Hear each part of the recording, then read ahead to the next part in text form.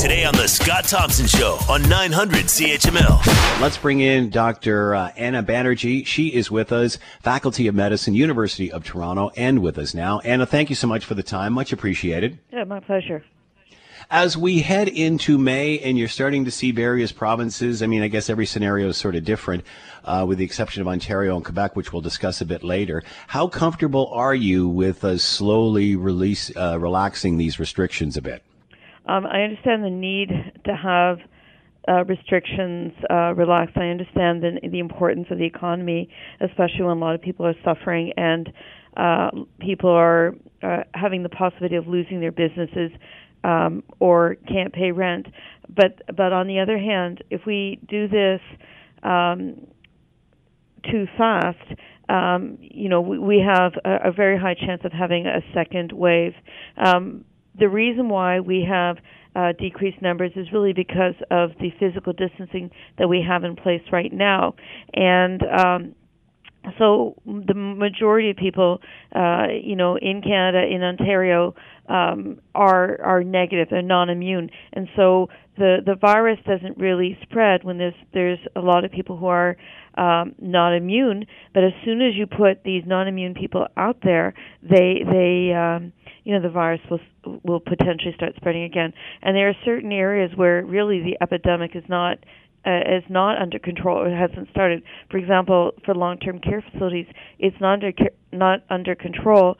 And for many Indigenous communities who have been trying to restrict people from coming into their regions, for some of them it's just starting.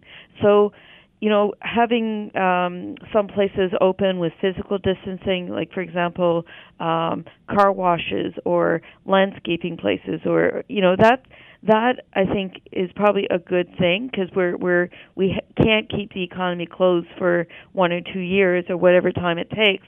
But things like daycares cause me concern, where you have a whole bunch of kids, and some of them may not have very many symptoms or might have a runny nose, and they go home and infect their parents. Maybe their parents have cancer, or their grandparents who are elderly. And so I think that what we're going to see is an increase as we start reducing the restrictions. So what, in your mind, what should we see before we start to relax these? Many have said, we need to see more testing, we need to have more supplies, but we also know that, we just don't have them. We're behind the eight ball when it comes to supplies and testing and such. Should we wait till we have sufficient supplies for everyone and testing for everyone before we do start to do this? I think that having us open up and not having adequate facilities for doing the testing and not having adequate PPE is not a good idea. Get all that in place and then slowly open up. And places where you cannot physical distance, for example, for children, in daycares, I would not start that right now. I would say, we need to get the economy going, but we're really in places where you can really physically distance, and we need to. A lot of my colleagues are still saying that they don't have enough PPE. You've got Indigenous communities. We're working on it right now. We're working with a bunch of NGOs, and I think the Indigenous Services is trying to get PPE into some of these communities, but a lot of the communities don't have the PPE. The community doesn't have a lot of face masks. Some of them don't. They don't have clean water still. You don't have hand sanitizer, etc. So I think that we're going to start seeing it go up again in a second.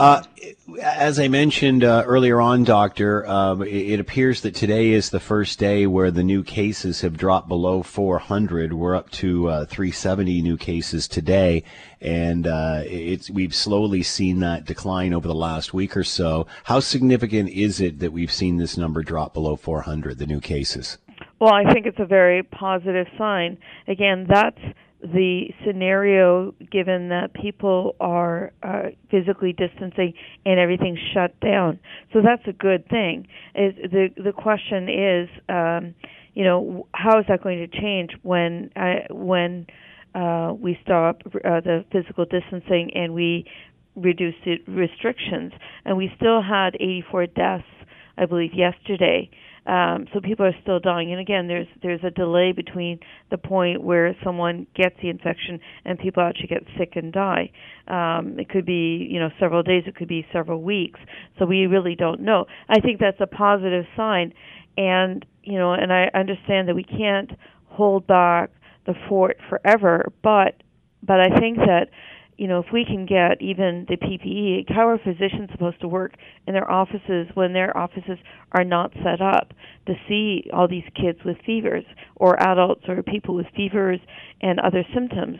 So it really puts some people, like daycare workers and healthcare professionals, at increased risk. I think having the PPE in place and then gradually opening up certain things. Like I think landscaping companies where you're outside, there's probably very minimal risk.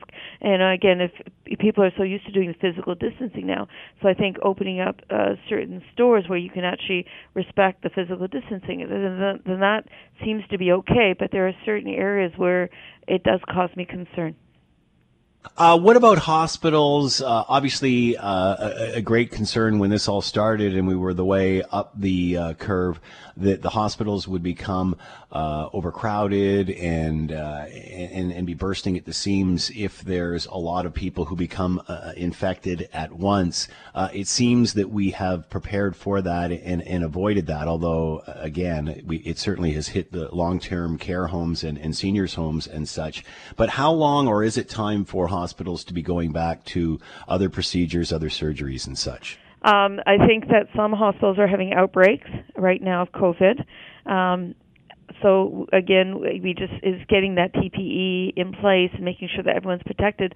But I think someone who's waiting for cancer surgery or other procedures, if we wait and see what happens once we reduce the restrictions and we're not having a rapid escalation of cases, then I think it's time to start looking at the elective procedures and that.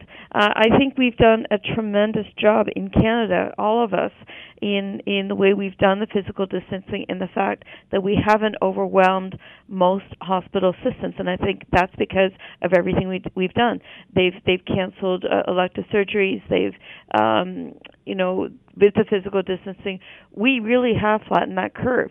And so I think then letting go little by little, we are going to have more people sick, but as long as it remains in the capacity for us to deal with it, I think that's the point of flattening the curve until a vaccine comes out.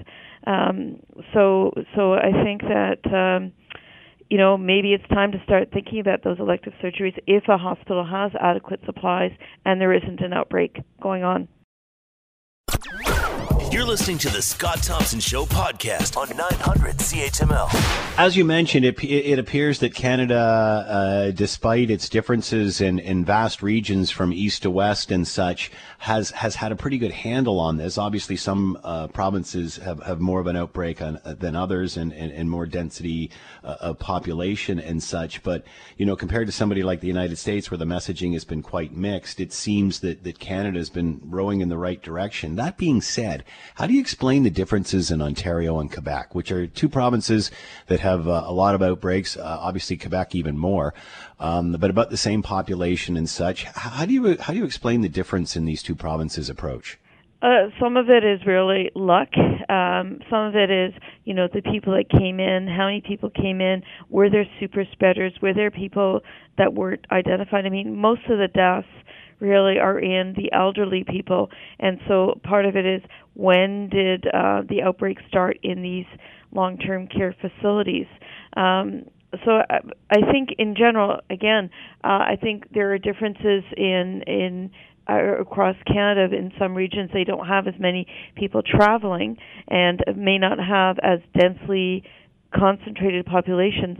But in general, in Canada, we've done really, really well. And you can't have things be identical in two different provinces, because they're different provinces with different dynamics and different funding for healthcare, et cetera. So it's not surprising that there are some differences. That being said, what can we learn from other jurisdictions, other countries that are ahead of us on all of this and are starting to reopen? Who is doing this right? Can we learn from anything? Can we learn anything from those who are already starting to reopen? I don't know. I think it's still pretty early to see what happens if some of these countries are having a second wave. The other thing is that things have changed because now we're getting into the warmer season. A lot of these viruses are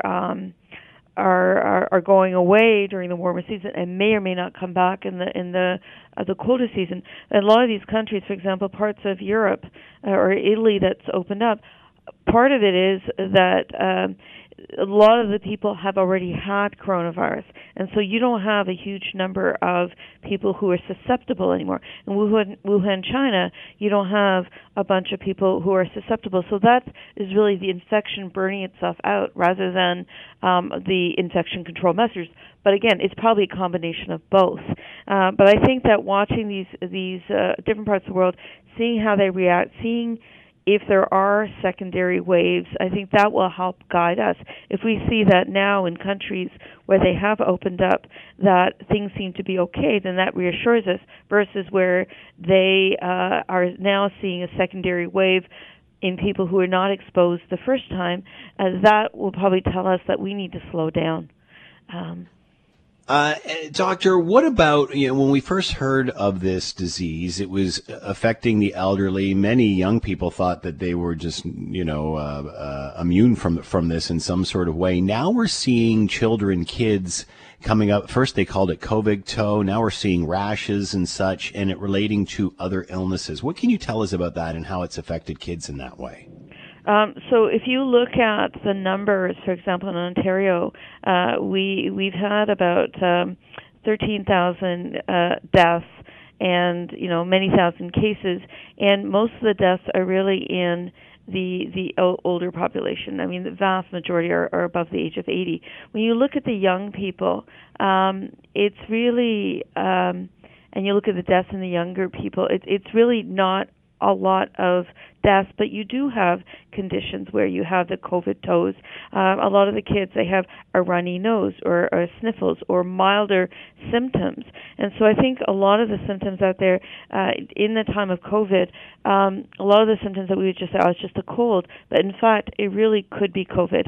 And I'm hearing children having losing their sense of taste or their sense of smell. They're having these rashes. And so I think COVID is generally milder in younger people. It can still kill people at a younger age, but it's much, much, much less likely to. But there are other symptoms like the loss of taste and smell and the COVID toes that seem to be presenting in the younger people. What about Kawasaki disease and its relation to this? Is there any relation? I'm not aware of any relation. I think that people may confuse the two because Kawasaki often has a prolonged fever and red eyes, swollen glands. Right. Kawasaki can look like a lot of viral illnesses, but so it might. If in a child that has a prolonged fever, you always have to think of Kawasaki. But I'm not sure yet of the relationship between the two. In regard to vaccine and such, still over a year away, is it realistic to think we could have one by the end of the year? I think that there are many, many countries in the world all working simultaneously on this. There are vaccines in trial. So the question is a vaccine safe? If you give it to a large group of people, we have to make sure that it's not causing harm. And secondly, does it work? If it only works for a short period of time or doesn't work at all, then it's useless.